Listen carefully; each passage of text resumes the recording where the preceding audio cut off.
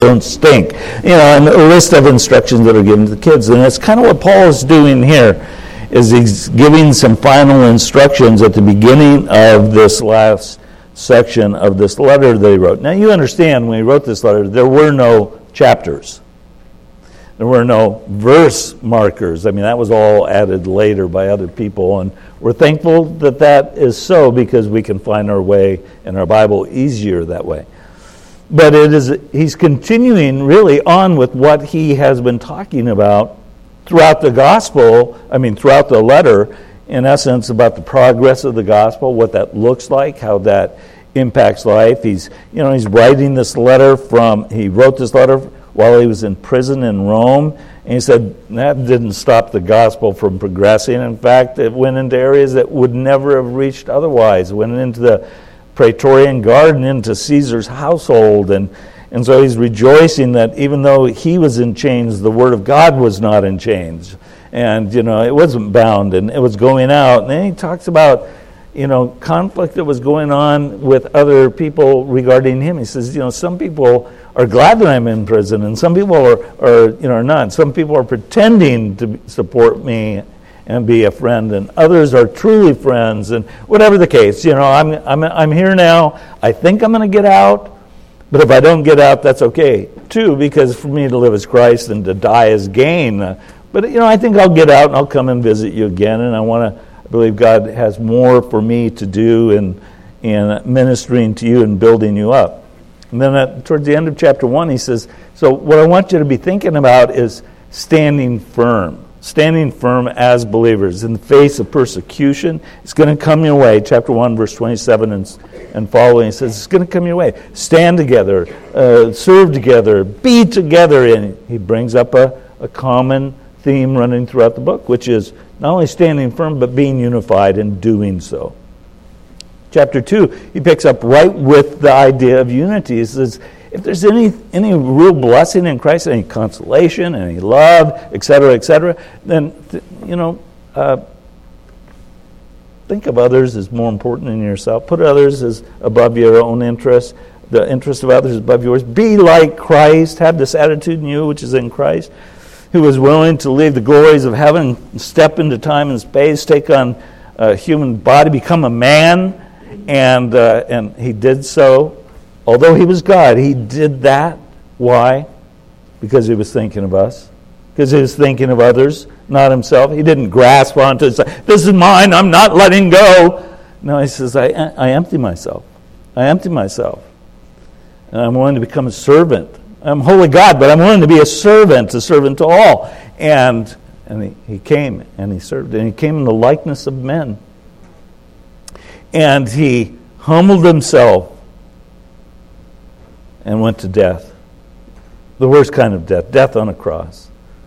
God exalted him for doing that, right? God resists the proud, but he exalts the humble. And that's what he did with his own son. So be like Christ. That's what he's saying. Follow Christ's example. And then at the end of chapter 2, and Paul goes into, hey, as people of God, you're to be light in the world, light in a dark world. And you're to be a straight line in a crooked world. It's perverted out there. Be blameless and pure and holy. Be right with God and right with one another. And then he says, let me give you a couple examples of what I'm talking about. And he brought up Timothy. He said, Timothy, what a good example who followed the example of the Lord. He was a servant of the Lord. He served alongside Paul. He put Paul's interest above his own. He's just like Jesus. And then he says, Epaphroditus, one of the men that you, Philippians, have sent to help minister to my needs. This guy is an example that followed Christ as well. He was willing to suffer. He was willing to suffer like Jesus did for the sake of others, for me and for other people, that the gospel could progress. Awesome examples. And then in chapter 3, this quick review, right? Chapter 3 is like, hey, I'm telling you this because there are some bad people out there. They're called false teachers. Be aware of them. They're evil. They're like a wild pack of dogs. They come in among the the flock of God, and they will decimate the flock if you allow them free rein. They're all focused on the mutilation, he says. He's referring to physical circumcision. So we get a hint that these false teachers were at least in part Judaizers who said, yeah, believing in Jesus is okay, but you got to be circumcised, you got to do this ritual, you got to keep these feast days, you got to be a Jew to be a Christian. And he says those people are way off base. I used to be that way, he says. I used to be that way. In fact, I was more than them. I was more than them. You ask them, they'd tell you, I was the great persecutor of the church.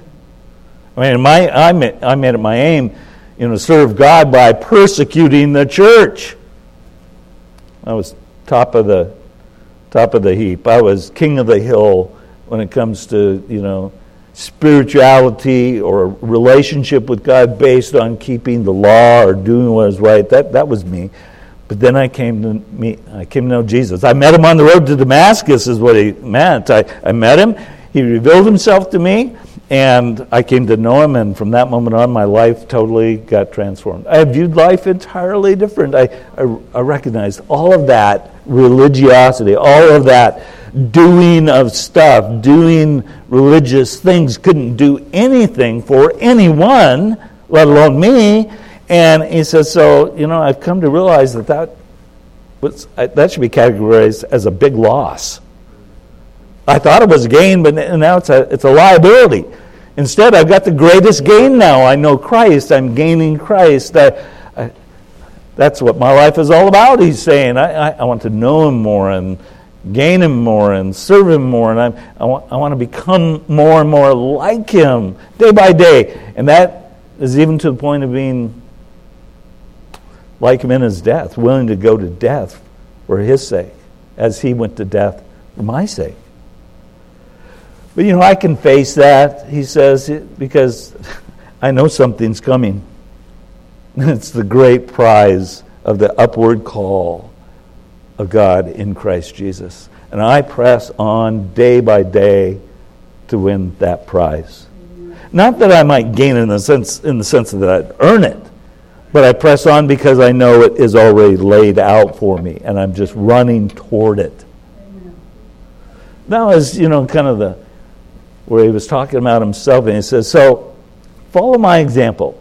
Just like, Timothy and Epaphroditus followed Jesus' example, you follow my example. And others like me, he said. Others like me. There are others, and you follow their example. You see the truth of our doctrine, but the truth of our lives. But, he says, let me bring it up again, there are others that you need to avoid. Don't imitate these people, these false teachers, whether they're legalists or libertines. You don't imitate them because, he says in chapter 3, that they are, they're not good. Their end is destruction. Their God is their belly, and they glory in their shame with their minds set on earthly things. Their life is all about glory received from men in the temporary. When true believers ought to be focused on the glory of God received in a coming day when we are transformed finally and fully when we enter into his presence. How chapter 3 ended. He says, our citizenship is in heaven, out of which we await a Savior, the Lord Jesus Christ, who will transform our lowly body to be like his glorious body by the power that enables him to do so, and to even bring all things into submission to himself. Why? Because he is God. That's why he can do that. He's got the power. God's got the power. So that's where we left off last week, right? So let's read verses 1 through 9 of chapter 4, and then we'll kind of start to break it down piece by piece. Therefore, my brothers, what I love and long for, whom I love and long for, my joy and my crown, stand firm thus in the Lord, my beloved. I entreat Euodia and I entreat Syntyche to agree in the Lord.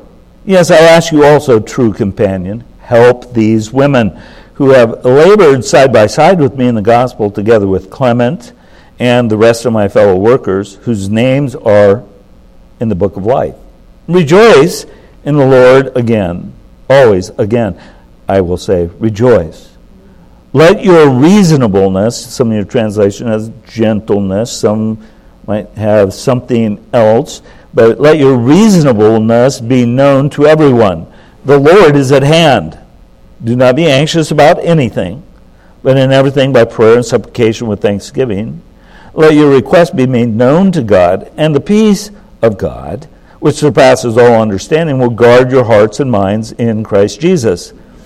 Now finally, brothers, whatever is true, whatever is honorable, whatever is just, whatever is pure, whatever is lovely, whatever is commendable, if there is any excellence, if there is anything worthy of praise, think about these things. What you have learned and received and heard and seen in me, practice these things, and the God of peace will be with you.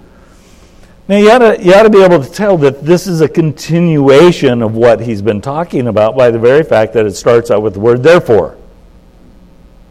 And by the very fact that he ends that section by saying the things that you saw and heard and see, my example, practice these things. So he's continuing the idea of examples to follow that are like following the example of Christ.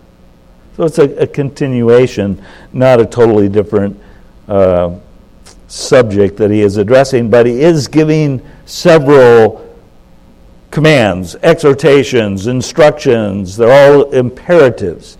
And that's not going to be the end of the letter. I mean, when we get to 10 through it, it's like he continues on. It's like a good preacher. He just doesn't know really when to stop, so he just keeps going until the ink runs dry in the well, I guess, or something like that. But we're not there yet. So we're in 1 through 9, these final instructions to consider that are tied to what he has already said in the letter, and specifically to the last section where he says, be imitators of me and others like me, avoid these people, and keep your focus where it needs to be on the transformation that is coming when we receive our glorified bodies. But the truth is, we live in the here and now. Not the then and will come, right? We're in the here and now, so that's what he's addressing. It's like, well, you're in the here and now, live this way until that transformation takes place. So the first command that he gives them to consider is, if you're filling in your inserts, stand firm in the Lord. Stand firm in the Lord. That's verse 1. Therefore, my beloved and longed-for brethren, my joy and crowns, so stand fast, or so stand firm in the Lord, beloved. So again, you see that it's connected, right? The therefore. If I were translating the Greek word that is there, I would put so then, but essentially has the same thing. I'm continuing a thought. But what exactly is the connection that he's making? I think you could put it something like this. Because believers, the believer's homeland and citizenship is in heaven, in the eternal, not in earth and on the temporal, and because a glorious transformation and inheritance awaits them, they should not allow anything to sway them from the firm foundation of the gospel.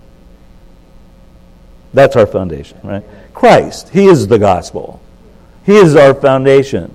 They must remain steadfast in the here and now to honor what is yet to come at the Lord's return, or when we die and we go to be with the Lord. So there are some negative warnings and positive exhortations that have already been presented in the preceding text. And I think it serves as grounds for the exhortations that he's making here. Because this is true, because our citizenship is in heaven. And a glorious transformation is going to take place. We get to go be with Jesus, run across that finish line and into his arms and get a hug. And well done, my good and faithful servant. So glad you're here in the kingdom prepared for you. That day's coming, but hey, until you cross that finish line, live this way, is kind of what he is saying. So he begins, with this first instruction, or command. But before we cover the command itself, pause, Selah, and just think with me a minute about verse 1, what he actually says in this verse. I mean, it's striking how many nouns and adjectives he uses in addressing this church. It's like, I never saw that before. You should. You should. I know that's grammar. Nouns, verbs, adverbs, adjectives, all of that kind of stuff, but that's how we communicate. You do it every day when you talk with people. You use those things. You just don't think about them. But as you're studying the Scripture, you kind of should pause every now and then and think of what adjectives and nouns, like in this verse, that he's actually using. So I just wrote them down and made a quick comment after each one. It's like, they are brothers, right? Therefore, my brothers. I mean, that means brothers and sisters, right? Those fellow members of the family of God. He's writing to people that he considers to be in the same spiritual family, who has God as their Father, the Lord Jesus as their brother, the Holy Spirit indwelling them. They are one family. They're a family. And that we need to keep that in mind. It's easier in a small church like ours. It feels more like a family. Even when we had more people, it still felt like family, didn't it? I mean, you go to bigger churches and you can quickly lose that. You're just part of a congregation. And that's not a statement against larger congregations. You can still have family feelings within large congregations, but this is a stress that runs throughout the epistles, and Paul in particular in this epistle, in chapter 1, verse 12, chapter 3, verse 1, verse 13, verse 17, chapter 4 here, in verse 1, chapter 4 and verse 8, and 21, he uses the same term. How many times does he have to call them brothers? And why does he have to call them brothers so often? Because he wants them to focus in on the fact, hey, we're family. So I'm writing to you as an apostle, and I'm giving you some instruction, and I've given, some warnings, and I've given you some positive things to think about. But understand, I'm not just an apostle. I'm not just a pastor who planted a church there in Philippi. I'm your brother. We're in this together. We're brothers. And then he says that they are beloved. Now, the ESV puts it, whom I love and long for.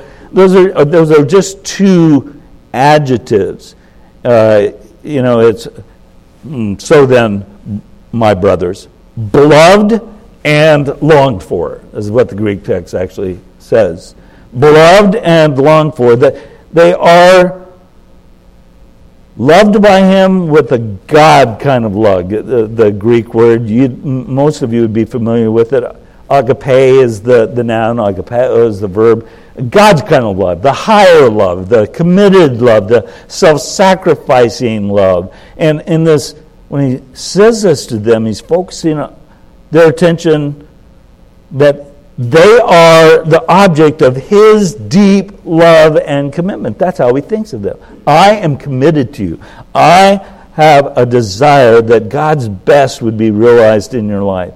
I mean, it demonstrates the warmth of his thoughts and his feelings, yes, but it also shows his deep-seated, self-sacrificing, intelligent, and purposeful love that he has for them, always desiring God's best for them. That's the way it ought to be in our family, right? Right? It should be that way. We love with God's kind of... I mean, we don't know love apart from God, not agape love. We love because God first loved us. And if we say, well, yeah, I love God, it's people I really have a problem loving, then I don't know that you know God. Because God is love, and when God loves you and changes you, you become a lover with his kind of love. You say, yeah, but people are really stinky. Come on. I mean, they just irritate, to dwell with saints in glory. I mean, in heaven, that will be glory. To dwell with saints below, that's a different story. Come on. You know what I'm talking about. Well, yeah, we can be that way. We can be stinky. We can be irritating. We have different personalities. We rub each other the wrong way. That's all true. But on top of that should be love. And this is the theme running throughout Paul's epistle. Put on love, he says. Put on love. Above all things else, put on love, agape love, God's kind of love. That committed love that no matter how much you irritate me, I'm going to want God's best for you. And if God can use me to help bring God's best to you, that's what I'm going to do. That's the Apostle Paul as he's speaking to this church, and that is the way that we ought to be with one another. Amen. It should be. He says that they are longed for. It's just another adjective, actually, and it suggests how much he wants to see them again. And by the way, this is the only occurrence of this word in the New Testament. How many times have I said that as of late?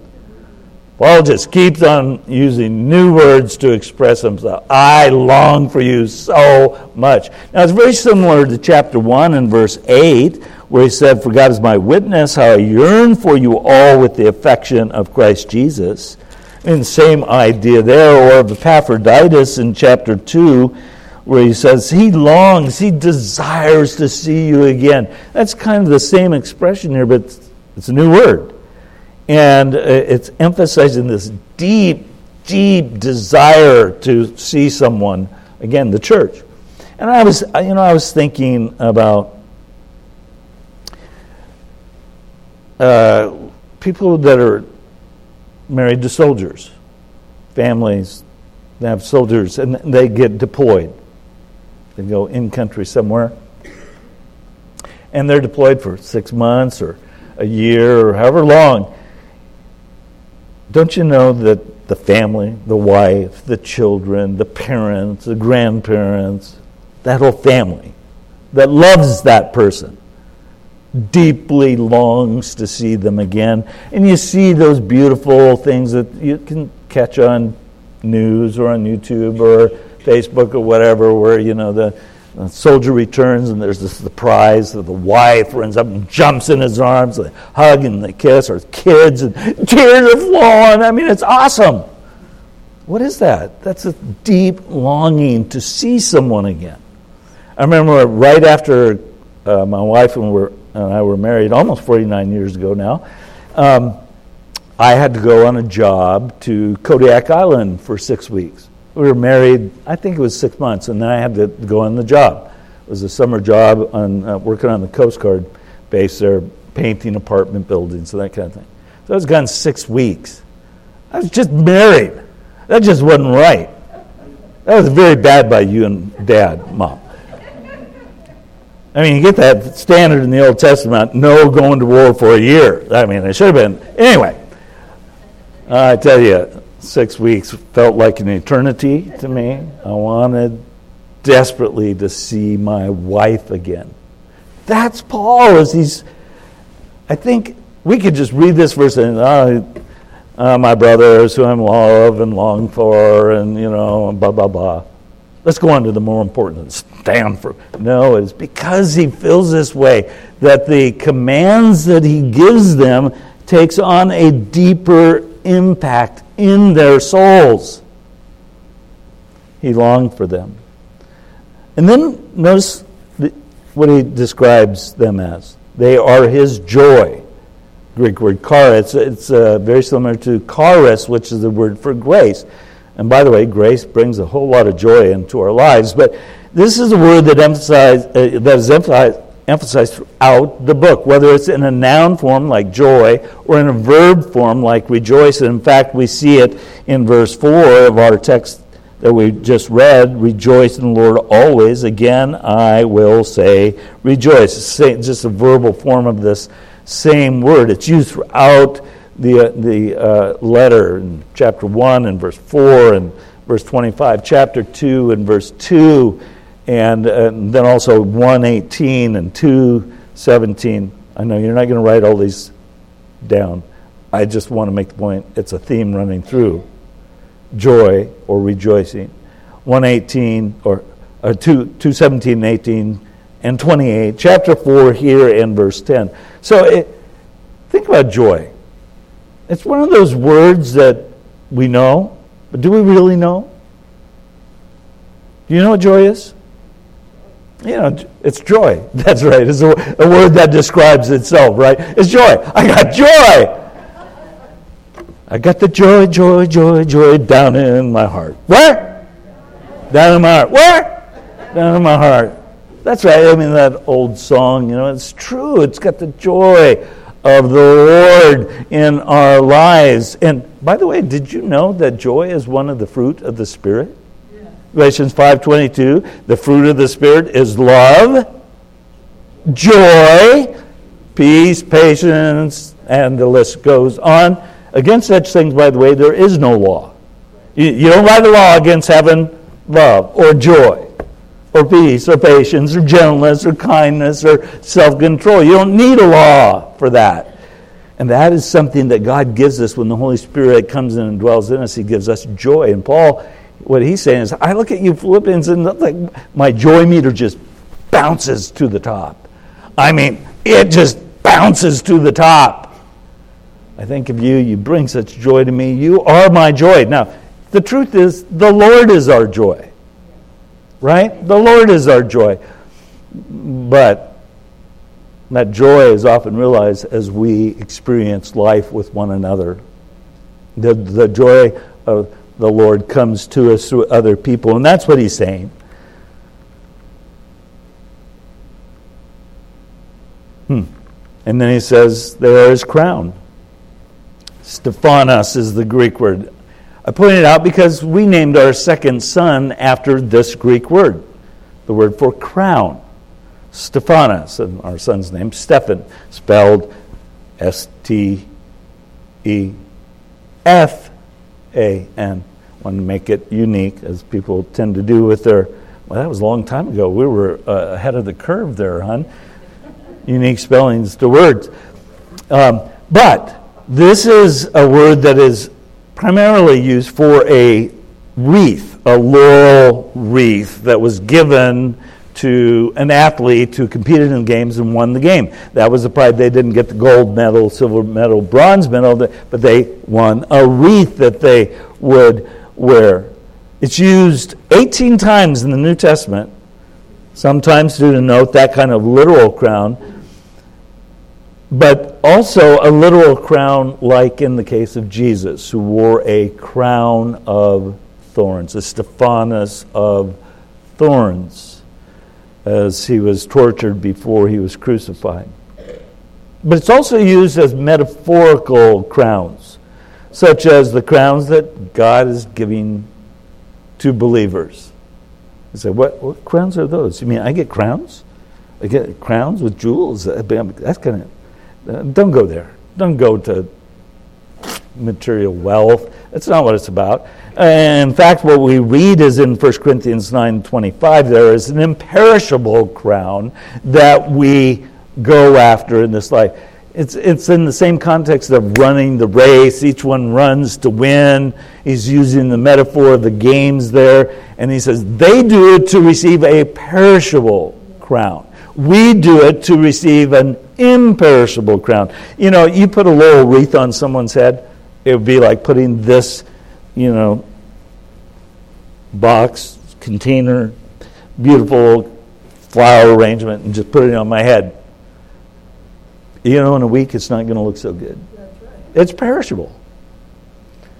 One of those things that I've struggled with, perishable flowers. Is that a good use of my money? Yes. There you go. Thank you. And my wife would agree with you. But it's perishable, isn't it? The grass withers, the flower falls off. The word of the Lord abides forever. And the crowns that he gives, in essence, are forever. They're imperishable. And then we read in James chapter 1 and verse 12 that those that persevere well through trials will receive the crown of life. A God-lived life. Not a death kind of life that comes from walking in sin. And in 2 Timothy 4:8, as Paul's writing the last words of his last epistle, he says, I fought the good fight, I finished The chorus, therefore there is laid up for me a crown of righteousness. Righteousness, a crown that represents I have a right relationship with God because I've sought to honor him. And it will be given to all who have loved his appearing, he says. Crown of righteousness. And 1 Peter 5:4 says there's a crown of glory that comes to shepherds who serve well, shepherds who serve as under shepherds to the chief shepherd, the Lord Jesus Christ. So crowns. Wow, that's quite a description of this group of people, isn't it? Therefore, my brothers, this is how I think. I love you. You're so loved by me. I long to see you again. I can't wait to get out of this jail cell and be set free and come and visit you again. Oh, my heart will jump with joy. My joy will be overflowing when I see you again. And I just want you to know, you're like a crown to me. Not one that makes me proud, but one that represents the Lord's good work in your life. Boy, that's awesome. That'd be good if we were to tell people that that's what they mean to us. Don't you think? Hey, how you doing? Hey, brother. Hey. That's about as good as we get. Hey. How you doing?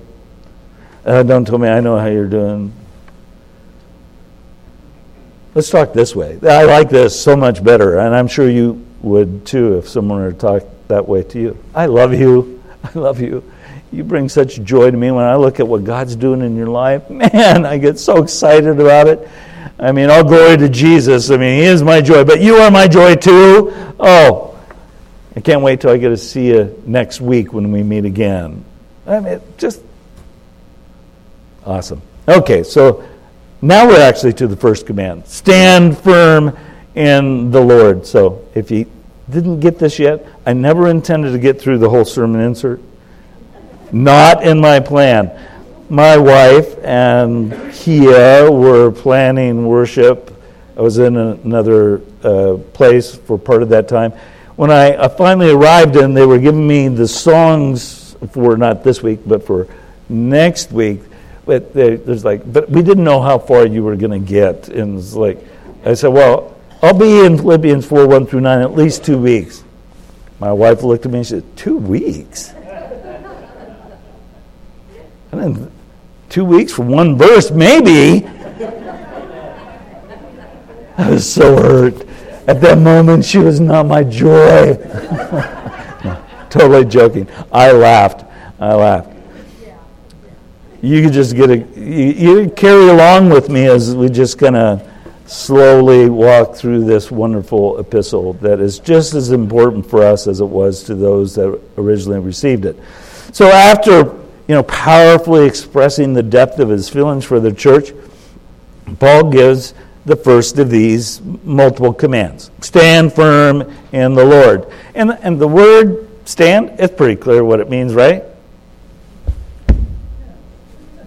Stand. I mean, sometimes literal, stand. But it's more than that. He's not telling them you got to stand throughout your entire service when you meet together, or don't ever sit down.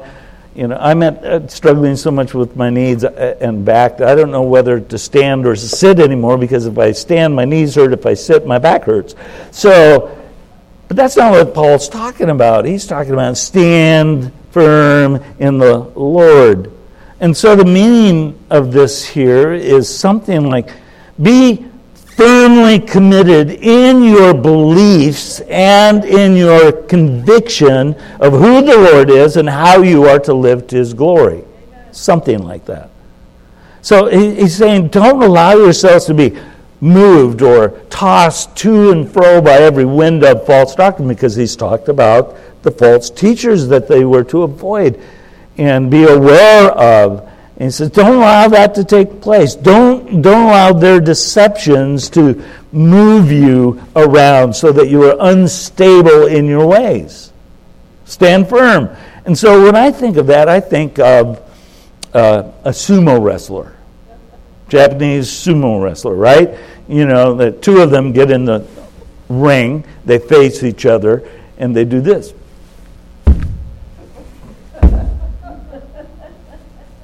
And I have not the gut nor the body size to be a sumo wrestler. I get knocked over by a breath. But they do that, and then they charge one another, but it's like, I'm planting my feet, you're not moving me from this spot. It doesn't matter how hard you charge, how much force you put against me, I'm standing firm. And that's kind of the idea that he's talking about here. Stand firm in the Lord. Don't allow yourselves to be tossed to and fro. So my mind immediately went to 1 Corinthians 15 and verse 58 at the great end of the chapter on resurrection, where he's talked about the sting of death being gone for believers. It's only good things that await us. God gives us victory through Jesus Christ. Verse 58, he says, therefore, my beloved brothers, same words, beloved, brothers, be steadfast, immovable, always abounding in the work of the Lord, knowing that your labor in the Lord is not in vain. Stand firm, don't be moved about. The truth is, the more Christians are unfamiliar with the Bible, the more they'll be able to be moved around. Be in your Bible, read your Bible, study your Bible. Then you can be firm. If you're not, you're hearing messages from this, person, that person. Sometimes they're religious persons, sometimes they're pastors of churches. But if they're speaking deceptions and lies and errors, if you're not studying your Bible, not reading your Bible, how are you going to be aware of that? And then you're bouncing here and there and all over the place. No, stand firm in the Lord.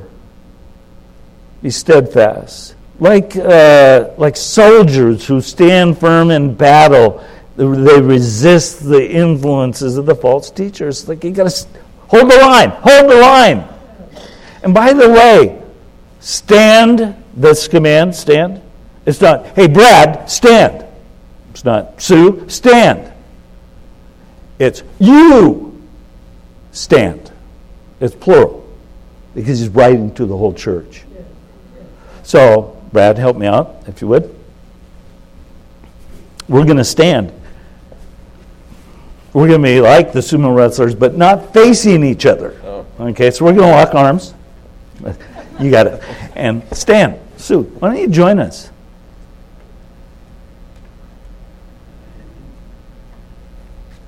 Now, I could go on. We get everyone in this, and I'll tell you, if I was standing there by myself and Rob Dick Boss came over and pushed me, I'd fall over.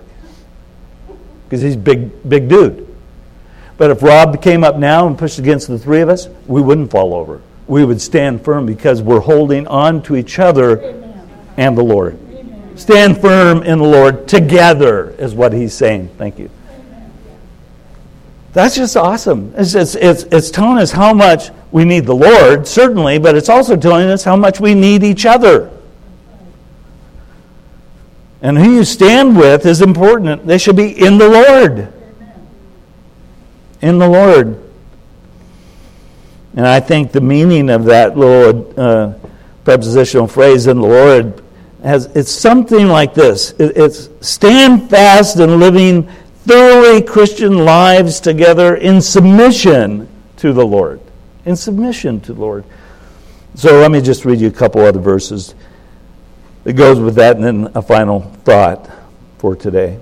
So 1 Corinthians 16:13, very similar idea. Be watchful, stand firm in the faith, act like men, be strong. 1 Thessalonians chapter 3 and verse 8. For now we live. Paul writing to the church. I live because of what I see going on in you, is what he said. Now we live if you are standing fast in the Lord. 2 Thessalonians 2:15. So then, brothers, stand firm and hold to the traditions you were taught by us, either by spoken word or a letter. That's emphasizing the need of getting the right information from the right teachers, right? The things you've heard from me, an apostle, and others like me. And then Galatians 5:1, For freedom, Christ has set us free. Isn't that the beauty of the gospel? Set us free. What? In what way? Set us free to do whatever we want, live however we want? No. He set us free from slavery to sin and condemnation of the law. That's what he set us free. So he says, if Christ has set you free, stand firm, therefore, and do not submit again to a yoke of slavery. In other words, don't allow yourself to be convinced by some other false teacher, some other messenger who says, you've got the gospel, it's great, it's saved by faith, but you got to do this and you got to do that. It's back to the issue. I don't know if you read the epistles very often. I read them at least once a year as I'm reading through the Bible. And every time I'm reading through them, I see repeated themes running, not just through a book, but through all of the epistles. And this is one of those. Watch out for the false teachers. Stand firm against the attacks of the enemy. Take up the shield of faith. Put on the whole armor of God. Stand firm. Resist the devil, right? And it's stand firm. And the only way we can is to do so together. So, the way I concluded this after this first command was this way. How are they to stand fast? I mean, what will this thoroughly Christian life look like? You're gonna be angry or annoyed when I say this next sentence. Paul's answer to how that is to be done is found in the adverb in the statement. Adverb. What adverb? Thus. Stand firm thus in the Lord. Thus. You could think of it this way. In this way. Stand firm in this way in the Lord. And this adverb, I think it refers to what has preceded and what follows, the preceding parts of chapter 3 and what he is going to say after this initial command. So perhaps Paul has in mind, stand firm in what I've already told you and stand firm in what I'm going to tell you, what I'm about to tell you. So the church was to do all that they could,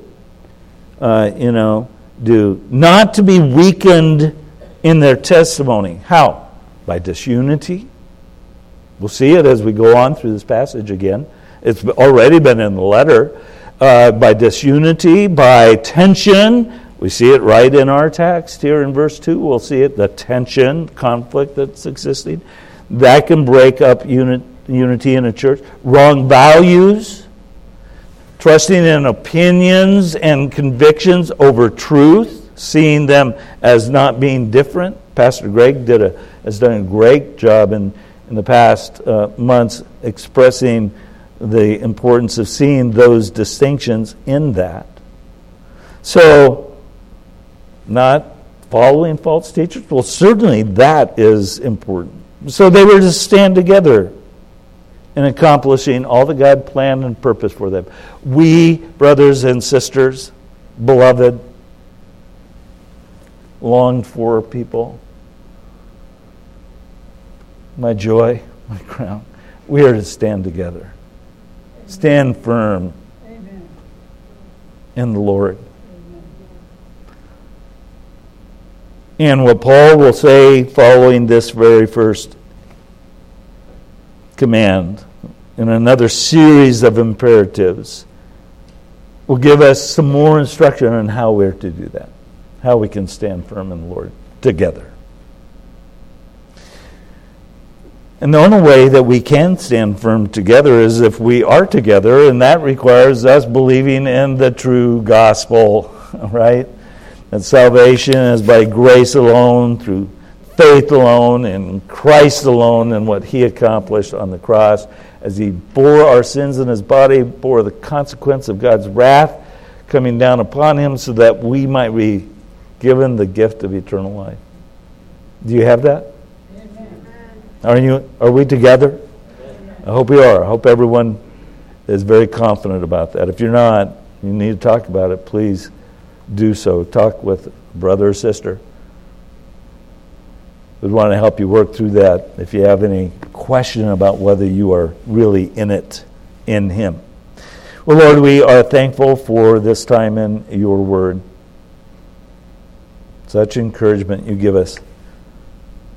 What a beautiful thing that you chose men long, long ago to be borne along by the Holy Spirit as they use their own personalities and vocabularies and interests and focus of ministry, and they wrote down your words.